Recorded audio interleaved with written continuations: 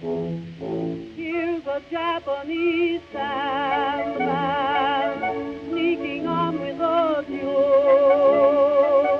Just an old second-hand man, he'll buy your old days from you. He will take every sorrow of the day that is through, and he'll bring you tomorrow just to start life anew. Hello and welcome to the Good Friends of Jackson Elias, an occasional podcast about Call of Cthulhu, horror films, and horror gaming in general.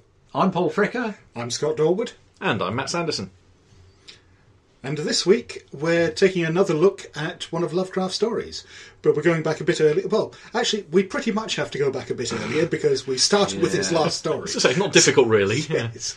But we're going back to pretty well the first major story he wrote. Lovecraft had been writing quite a lot by this stage, but I think this was, certainly in my opinion, the first really solid, large-scale, dramatic story that he wrote. And that, of course, is The Rats and the Walls. Indeed, the opening description, the small little canned intro I've got in my edition from Barnes & Noble, says, "This story, perhaps the greatest of Lovecraft's first decade of writing." Yeah, and I go along with that. It's not the equal of some of the stuff that he was writing in the last decade of his life, but it's a solid story. It's got a lot of very interesting material in it, and probably some of his strongest, clearest descriptions. Yeah, I mean, I'd think it's up there with the others. I mean, I didn't used to think that. When I used to read it, I don't know if I didn't really get it or what, or whether I've really got it now, but reading it this time more than ever, I really enjoyed it. And I think part of that is that when I'm reading it and in the back of my mind I'm thinking, I'm going to be talking about this in a few days, I'm really focusing on it and reading it slowly and really trying to absorb it and picture every sentence. And it was. I really liked this story this time. Well, one of the interesting things about it is the fact that there's an awful lot packed into some of that description. And also there's a lot in the story, more than any other Lovecraft story I can think of, that's hinted at. There's a lot of stuff which just is not explained or not laid out for the reader, but you infer or you pick up associations, and that I think is a very powerful technique for a horror writer, because by getting the audience or the reader to do the work, they're going to produce nightmarish images in their own head that are more powerful than anything you as a writer could write. Yes, unsettling. Yes, yeah. But we're perhaps getting a bit ahead of ourselves here. For those who haven't read the story or those who need a refresher, let's talk about what the story's about. Give a brief synopsis. The story starts in 1923, and according to his letters, that's when he wrote it. So I think he was sat there in July maybe 1923, and he just looked at the calendar and made that today. I've got that he started from August to September 1923. Yep. But I think the first date mentioned in the story is the 16th of July 1923. Yeah, that's right. So it does very much seem like he just, when we're writing a modern day scenario, we just look at the calendar and say, yep, okay, so, November the 14th. And one thing I think is interesting about the introduction to this story is that it does something that is very, very unusual for one of Lovecraft's stories, which is it gives biographical information about the narrator. Yeah. Most of Lovecraft's characters are ciphers. They're there to convey plot. They're there to, as a proxy for the reader so they can experience all the weird shit that's going on. But this is dangerously close to being a character. Yeah. Oh, yeah, very much so. And from first person as well. Yeah. I was reading from the annotated H.P. Lovecraft, annotated by the great S.T. Joshi, and he quotes Lovecraft as saying that the story was suggested by a very commonplace incident, the cracking of wallpaper late at night. Okay, I am almost the same age as Lovecraft when he died. I have wallpaper in my house. I've lived in, many houses with wallpaper. I've never sat there late at night and thought, God, that damn cracking wallpaper. What's up with that? But one thing that's kind of different, perhaps, is the fact that you, like a lot of people in the UK, live in a house that's built of stone or bricks, and a lot of American structures are wooden. So they do crack a bit more in the wind, perhaps. Uh-huh. Is that what you think it is? Perhaps. Could be. Either that or it's just wallpaper that man was not meant to know. Yes. Or maybe he really did have rats in his walls. Mm-hmm. It's commonplace, apparently. So he sets it up with the account of him living in America and has done for several generations, but that he had some ancestors that used to live in Britain. And we even learn about his son who came over here in the war, in the First World War, and was invalided back to America. Yep. Or does he die over here? I can't remember. No, he's invalided back, and then dies a few months later, or within a year or something. But he does make a good friend over here. Yes. Edward Norris? Norris, yep. Yep. So after the death of his son, he's kind of somewhat at a loss for what to do, and he decides to look up his old family haunts, or his family house. House taking on two meanings, as in, well, both meanings of house. the architectural house and the family house. Yes, which turn out to be somewhat intertwined in this story. I think, possibly like you, Paul, I listened to the H.P. Lovecraft literary podcast prior to doing this, just so we could steal all their ideas, as we do. I can say gladly I didn't, so no plagiarism on my front. And they had Kenneth Haight as a guest on the two episodes where they discussed the rats and the walls, and he had the insight that this story was very much Lovecraft's answer to Edgar Allan Poe's The Fall of the House of Usher, and that aspect of it ties in perfectly. That again, that's both meanings of the word house. The structure and the family tree are perfectly intertwined. And I think that's probably almost certainly where Lovecraft got the idea to do this from. I was thinking there was another literary influence there, rather than Poe. Although again, might be skipping a bit further into the story itself. But especially at one particular passage, I had just overwhelming recollections of the likes of the Morlocks and the Eloi in the Time Machine. So H.G. Wells. So so he heads over here, and he's soon enjoying his the old family home. Well, of course, at the outset of the story, much like in The Haunter of the Dark, where we're told that the guy was dead from the beginning. Yes, Robert Blake, the guy. Yeah, the guy, the dude. We're told that Hexham Priory has been blown up and destroyed at the very outset of the story, so we're kind of set up for, what's going to happen. They're not messing around; they're blowing up the foundations and ripping the place apart. I mean, not just the priory, but the foundations, the very ground it was built on. They didn't go quite as far as salting the earth, but they wanted to. Or they probably should. That was me thinking of the ending of The Haunting, and now you just said it in words. To be fair, I found the intro, particularly while it was good scene setting, largely irrelevant and frankly a bit dull. It took me about 3 readings to get to that point. And then finally, when he actually got to the house and started to experience any things that started a little bit odd in the night, that's where it actually started gripping my attention and got interesting. Oh, gosh, I disagree completely there. I mean, for a start, as I said, it's a rare example of characterisation in Lovecraft. But that characterisation does actually pay off in his descent into madness at the end. In a lot of ways, Norris represents the things that he never got to have, particularly, with his son dying so young, whereas, Norris's family tree got to carry on. Yeah, I think it's something I appreciated more on reading it again, was that introduction.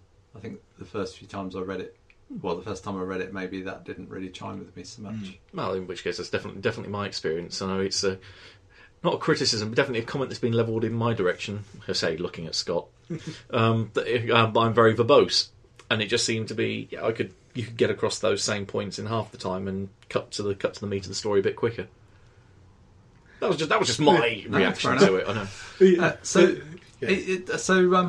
Delaporte sits in his home and he's troubled by the sounds of rats in the walls, isn't he? He's troubled by the sounds of rats scrabbling about somewhere in the house. He sets traps, which are sprung and empty. His cat, which I'm sure we'll mention later, is His big black cat. is very troubled by it all. And to cut a long story short, he ends up down in the cellar. Yes. He gets Norris to go down to the cellar with him, discovers these odd Roman ruins, what looks like a temple to Cabela in the cellar, and then it hints that it goes on further down. Gets a bunch of investigators from London. This is where the Call of Cthulhu starts, isn't it? It's a scenario scene. I don't think there. anywhere else in Lovecraft does this happen quite so explicitly. Yes. He goes to London. Your good friend, is it William Delaporte? What's his Christian name? Mr. Delaporte Sir. wishes you to help him explore the cellar of his house. Yes, What would you say? You are to accompany his cat on this You're a expedition. psychic investigator. As long as it's a wine cellar, sir, I am right there. Don't bother with any shotguns or any of that rubbish. It'll be fine. One thing we've glossed over getting here is the family history of the Delaporte family, which is becomes very, very important to the end. The fact that the family was shunned by everyone in the local area, they were considered to be worse than Gilles de Rais, that they performed horrific rites, Killed all their servants. yeah. And this is what had led to the family going off to America, ex-priory going into the hands of the crown, and the start of the story, Delaporte is buying ex-priory back off the British government. Although, surprisingly, with a certain degree of tacit approval, that it was believed that by killing all his manservants, you can almost hear the silent round of applause of going, "Congratulations, you got rid of an infestation of evil. Now go, Yes, shoot, exit stage left, go." yes. Well, as we'll discover, he didn't do that good a job. Mm-hmm. Yes, yeah. If he worked for Rentokil, we'd be demanding our money back. So down in the cellar, they move this this stone or altar or something, Yeah, the altar. and lo and behold, there's a tunnel leading downward, which, in italics, was dug from below. I'm full of bones. That's pretty cool, isn't it? It is. Yes, it's not just full of bones, but full of deformed, slightly inhuman bones, which have been gnawed by rats. Indeed. Now, going on to a few game rules here, I mean, there must have been a sand roll there. Many sand rolls, according to the description. Yeah. And I would say in this part, the way it's written, I think there's only one, William Brinton, one of the investigators, that passes his sand roll on seeing the Twilight Grotto below, because everybody else freaks out. Yeah. He does kind of strike me as a Professor Armitage type figure in that sense, that confronted with the horrors of the mythos, that he can stand fast, or at least no one sees his reaction because he's the one in front. And there are kind of involuntary actions as a result of sand loss. Norris cries out inarticulately. The narrator says he gasped or hissed. The man behind him croaked, "My God!" And Thornton, the psychic investigator, faints. And not for the only time. Maybe he's got diabetes. Or could be, auditioning for a Doctor Who companion part. So what the hell is it that they find down here, down this tunnel, under the house? Because I can picture that bit. And then they go down, and there's like a whole world down there. Yeah, it gets absolutely bizarre at this stage. I mean, this is one of the things I love about this story. Lovecraft had an epic scope sometimes. I mean, when you get to stories like The Mountains of Madness, and he's describing the city of the Elder Things, this alien civilization, there is definitely an epic touch to the writing there. But this is really the first hint of it in his stories. I mean, all right, maybe there's bits in, say, Dagon, but with this, he is describing this this bizarre lost civilization, or the ruins of this lost civilization, which has been buried, or is under the cliffs, upon which is built this English country manor, which is just it's such a startlingly weird thing. But it must be a vast subterranean space, because he describes not only but buildings, a stone circle, tumuli. So this must be covering vast areas of land. Yeah. And it's all lit because the sunlight is coming in through cracks in the edifice of the cliffs, which weren't quite visible from outside. But yeah, he makes mention of the fact that there are tunnels going off from here, which he believes stretch down to the centre of the earth. And he makes a reference at this stage to Nyarlathotep and the two amorphous pipers who attend him as he sits there in the centre of the earth.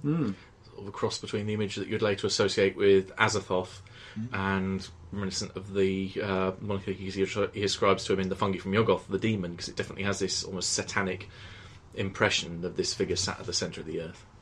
Yeah, it's certainly not the Nyarlathotep that we kind of come to know later, and the kind of more canon one from the Call of Cthulhu role-playing game. No, it's something very different. And I mean, we'll touch on that, I think, again a bit later, because I think that's an interesting aspect of the story.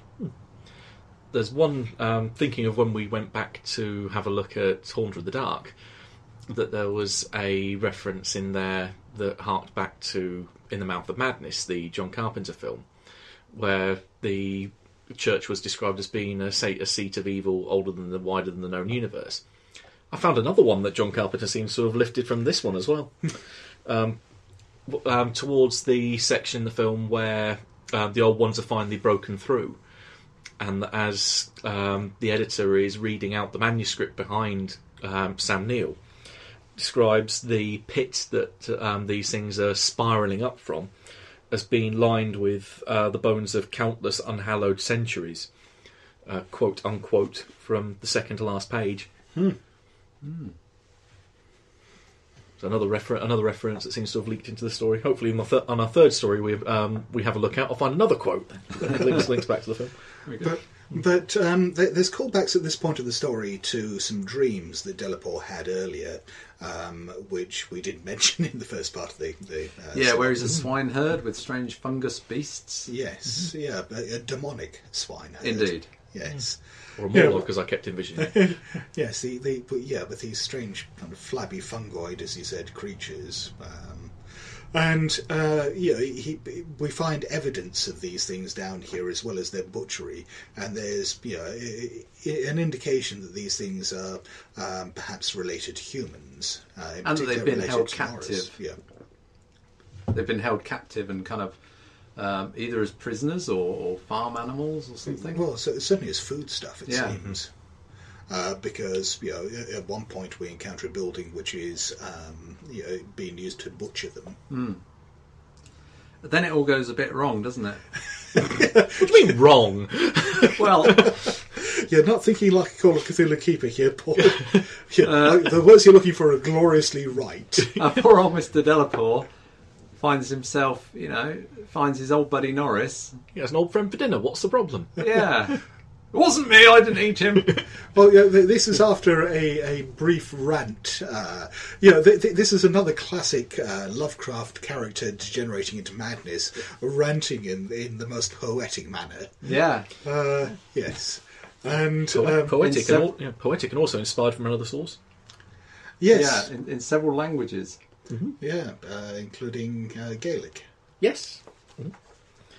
Which, from the notes I had from the chapter here, I'm doing a Paul. I'm looking at the page and can't. Yeah, it's something to do with small boys and windows, isn't it, Matt? Shut up. From Fiona MacLeod's The Sin Eater, from which Lovecraft has borrowed the narrator's final utterances in Gaelic. Yeah. But yes, he comes out of this bout of madness to discover himself, or to be discovered sitting there in the half-eaten remains of Norris. And perhaps not unjustly so. The story ends up with him behind bars, ranting away, and Exham Priory being destroyed. Along with his psychic buddy in the next room, they won't let him talk to. Yes. And the rats in the walls that no one else can hear. Yeah, we sort of glossed over that bit as well. No one apart from him, all the way through the story, has been able to hear these rats in the walls. Yeah. That are guiding him forever downwards. Yeah, no one ever sees the rats. The rats never actually turn up in the story. So, these are obviously some kind of psychic manifestation or something luring him down there to, his familial source. Yeah. So there are no rats, right? Well, there's the evidence of rats at some stage, because there's the discussion of the bones haven't been gnawed by rats. And the traps all get sprung. Yes, but that's potentially a very, very long time ago. Yes. And I take it that the traps being sprung is just some kind of supernatural manifestation, perhaps. Yeah, some psychic manifestation or something like that. Actually, it occurs to me there's one of the segments that Nigel Neal did for Beasts, which is a bit like that, all to do with a rodent that doesn't actually exist and is just a psychic manifestation, but that takes place in a supermarket. A bit different a setting then. Yes. Could be a rodent of unnatural size if you want to bring in the Princess Bride reference there. Yes. So I got to thinking about how this could be a game. I can kind of see there's two takes on it. You could have the London group being employed by Delaporte, who's perhaps an NPC, to come and come and carry out the investigation, which is very much the traditional mode of running the game. Yeah, I mean, certainly the published scenarios that I grew up playing were very much of that ilk. Yes. Here's the most interesting character. He's an NPC. Now bring your characters in, and he'll tell you what to do. And one of you might get eaten by him if you're very, very lucky. Mm-hmm. What intrigues me, actually, going back to the story, is whilst Delaporte was eating Norris, what were the others doing? What were they? What's their story? That's kind of what were they up to? I mean, running around trying to find him in the Thornton dark, apparently faints again for the second time, but the rest of them. Yeah, perhaps lost forever down in the dark pits.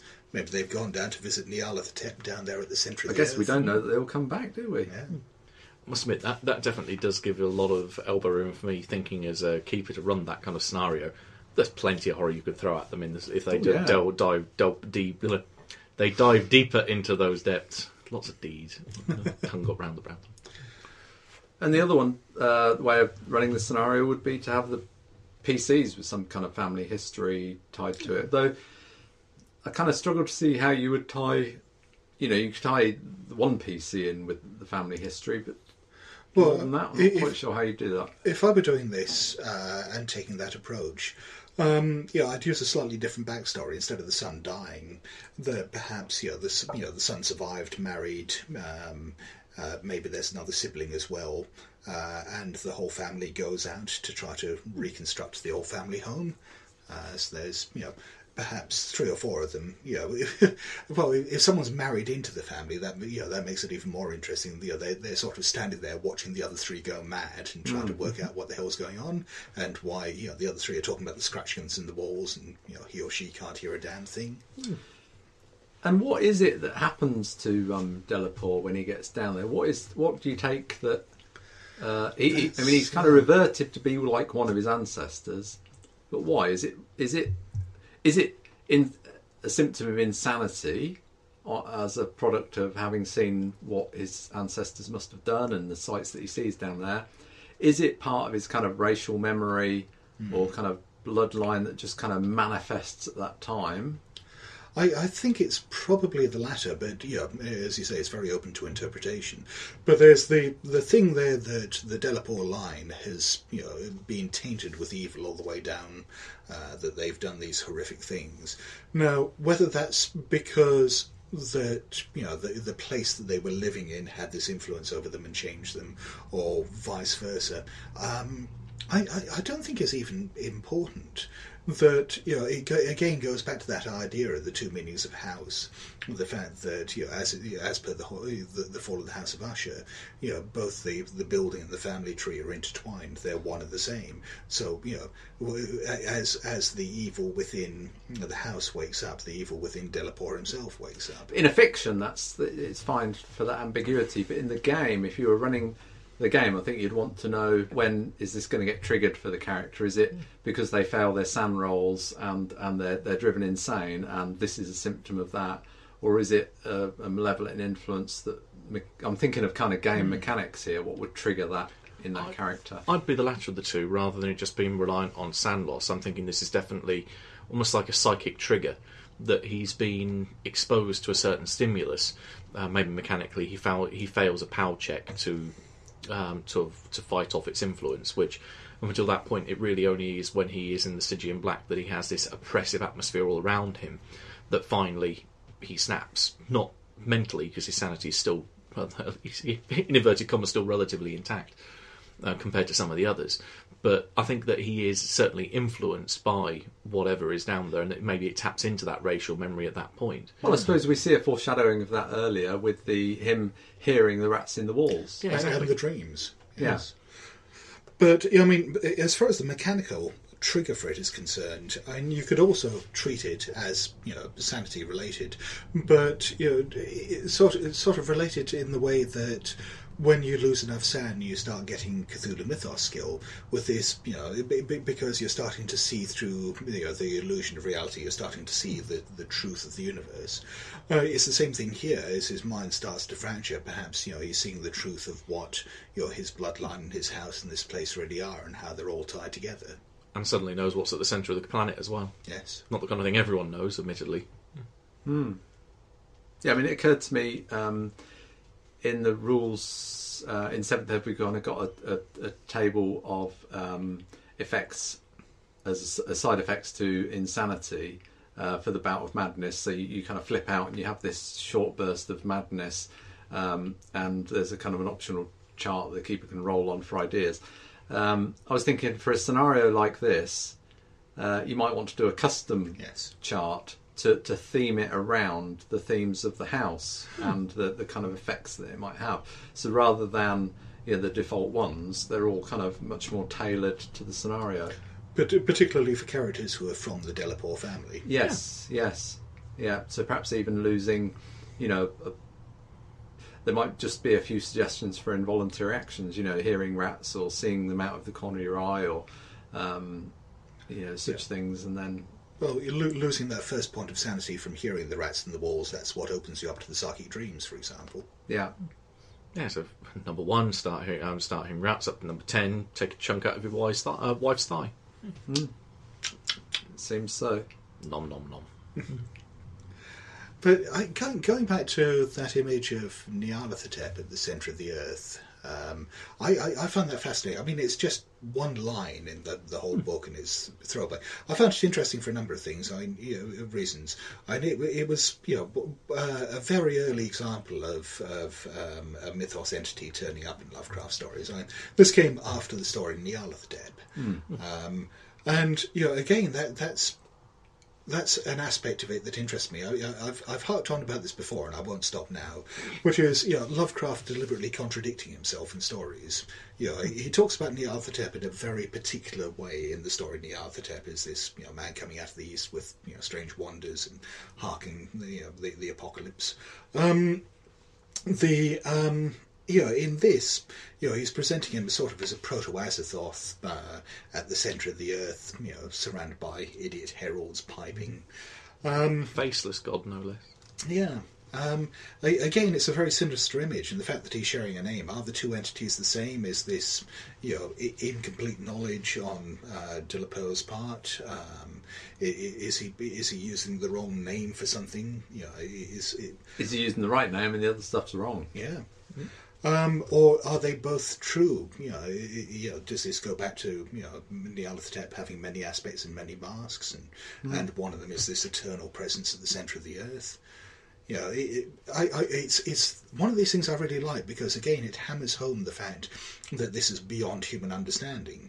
You know, yes, Nyarlathotep is walking the earth as a man, but he is also this demonic entity at the centre of the earth, and he is both of these things at once. You know, this cannot possibly be, but it is.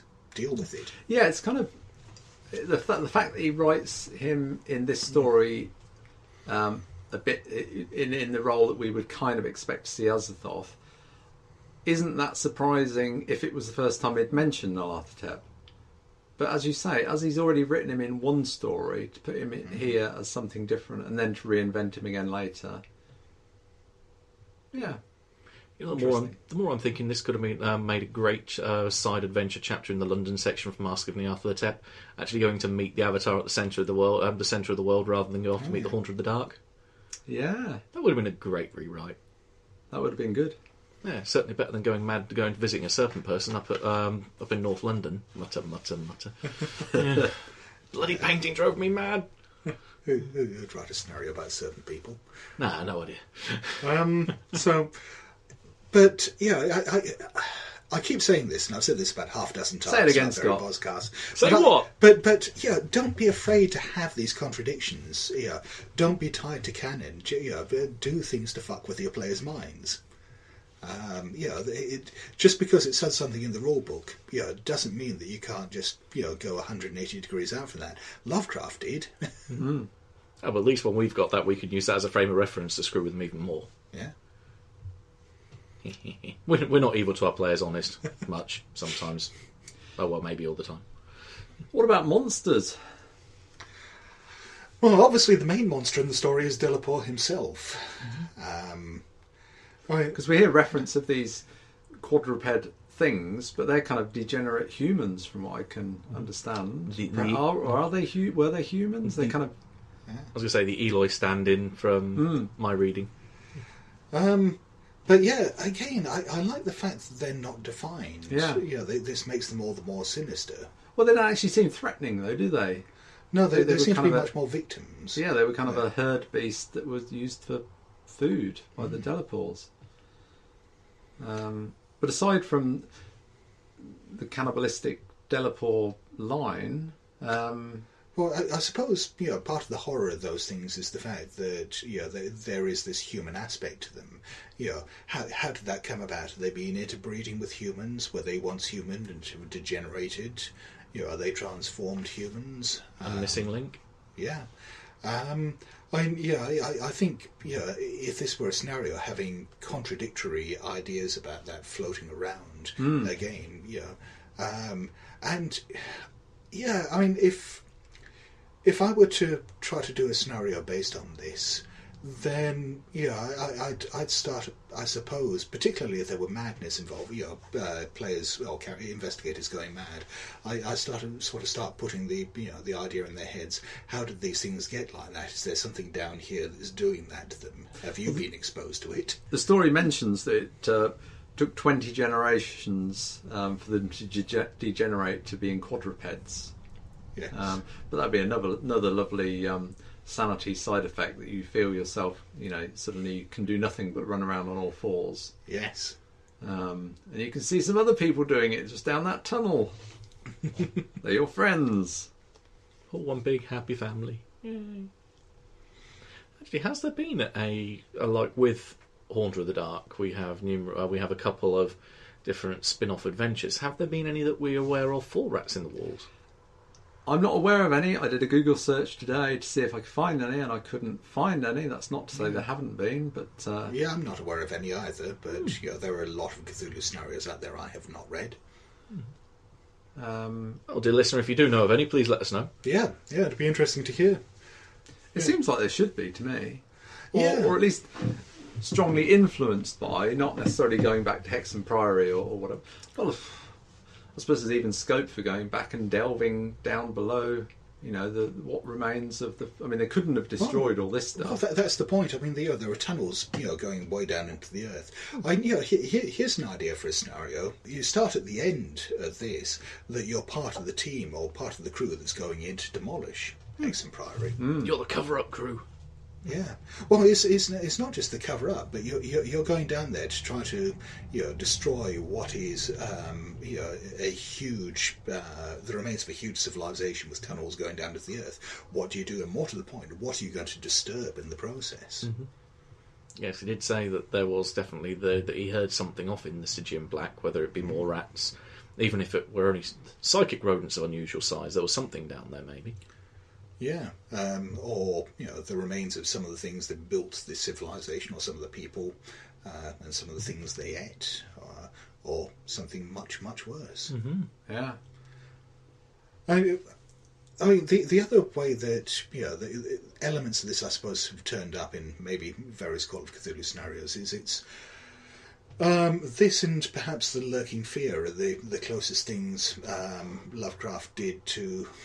I want to come up with a less pejorative term than dungeon crawl, but the exploration of subterranean depths. The Mountains of Madness as well. But the idea of the traditional RPG trope of a group of people heading down into the darkness. Well, he kind of sows the seed for that in this story, but doesn't really do it. It doesn't really go on a dungeon crawl, does it? No. I mean, it does more so in Mountains of Madness, I suppose. Yeah. There's more of a protracted kind of expedition through the tunnels and caverns and so on. In this, you kind of see it at a distance, and then that's kind of it. A tantalising glimpse and no more. Yeah, much like Harley Warren going down into the crypt under the graveyard. Yeah. We see him kind of disappearing, and I kind of get the same kind of feeling from that, because he Yes. kind of reports up the phone line that there are wondrous things down here. And it sounds a bit like he's gone to the same kind of place that we go to under Hexham Priory to me. Yeah, quite possibly. The last statement of Randolph Carter. I think that's a kind of theme that Lovecraft comes back to a few times. This kind of, kind of underworld place that is full of wonder, really. And it does seem that it is kind of full of wonder more than just being a place of horror. Yes, you're seeing all these archaeological and historical marvels down here. Lovecraft's quite attracted to it, I think. To the things he writes about there, I think. He'd kind of like to go down there and have a look himself. And I suppose you could do a sort of superficial psychological look at this, in that this is about him. This is about Delapore, being Lovecraft's proxy in this, delving into the horrors of his own family tree, and this in his case involves very much digging down into the darkness and encountering the literal horrors down there in the hidden realms that have created his family. And it's not difficult to see that as a metaphor. For Lovecraft's own ongoing fears of what lay within his family tree, within his bloodline. Yeah. And the fact there is that hidden madness waiting to erupt. Yeah.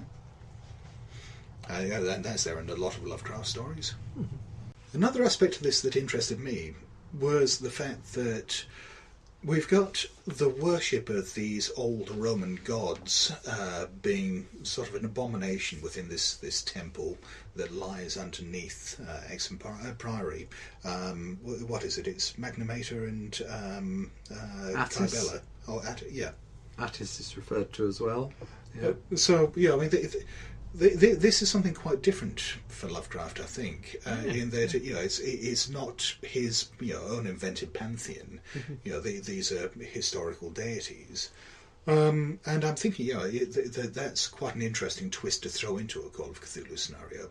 I mean, whether or not you use these as sort of proxies or masks for mythos deities that are lurking behind them, and that the worship perhaps led to something else, or whether there is a place for this Roman pantheon of dark and forgotten gods. I think it's largely to be kind of just referred to and left slightly ambiguous, because I think it is in this story. We're not told that it is Kybella or Attis or anybody that is actually manifestly a part of this.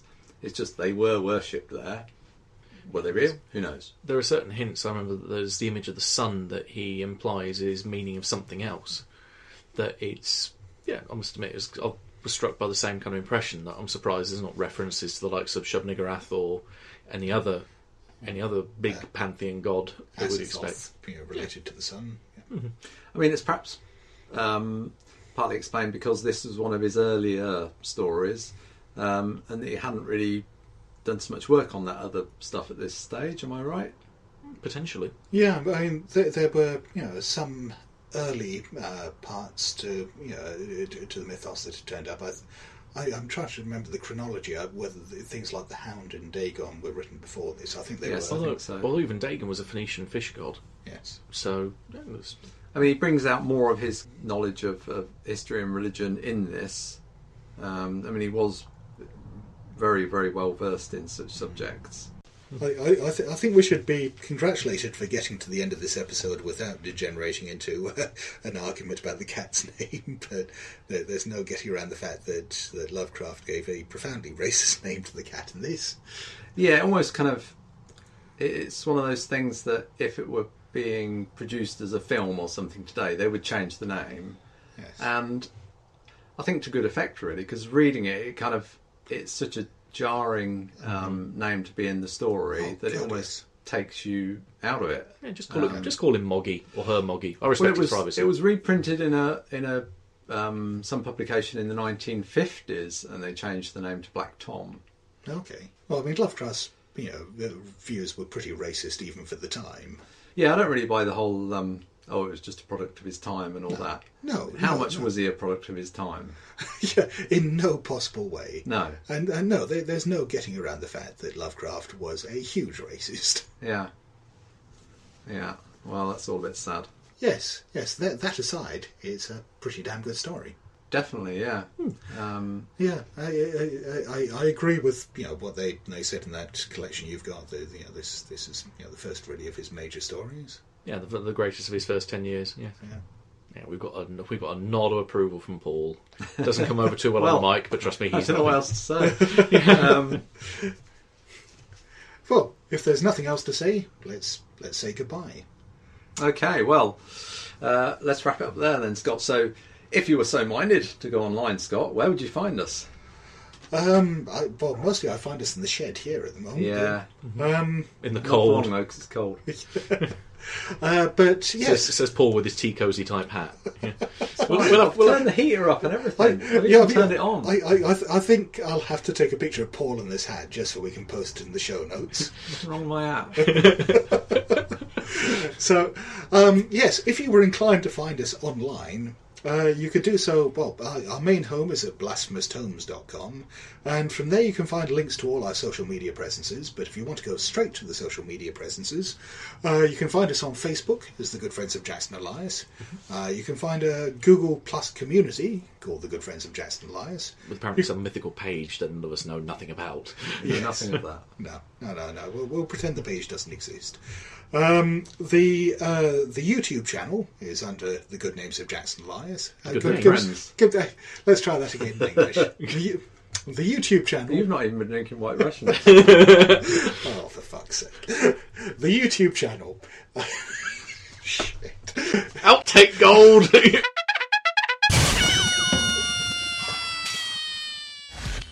The YouTube channel is also the Good Friends of Jackson Elias. And you can find us on Twitter as the Good Friends of JE.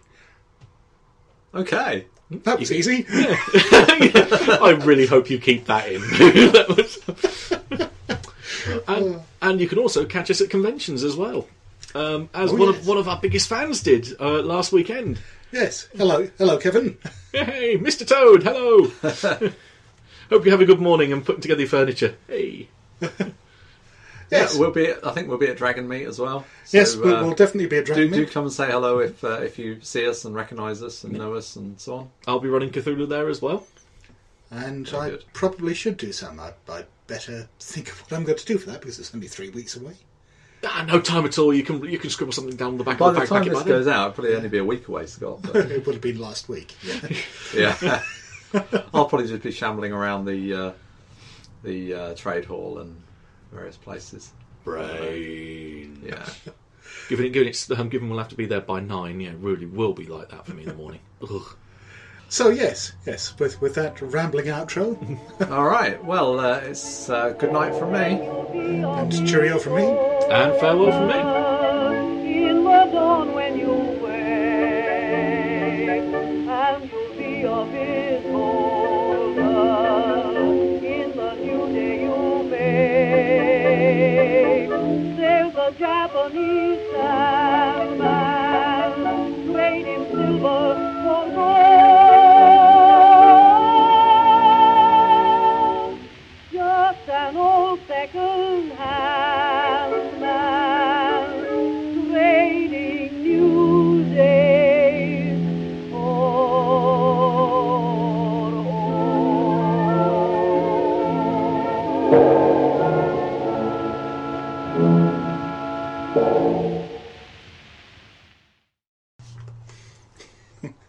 Was that fucking professional or what? You have I think to we keep pretty much that covered in. it there, didn't we?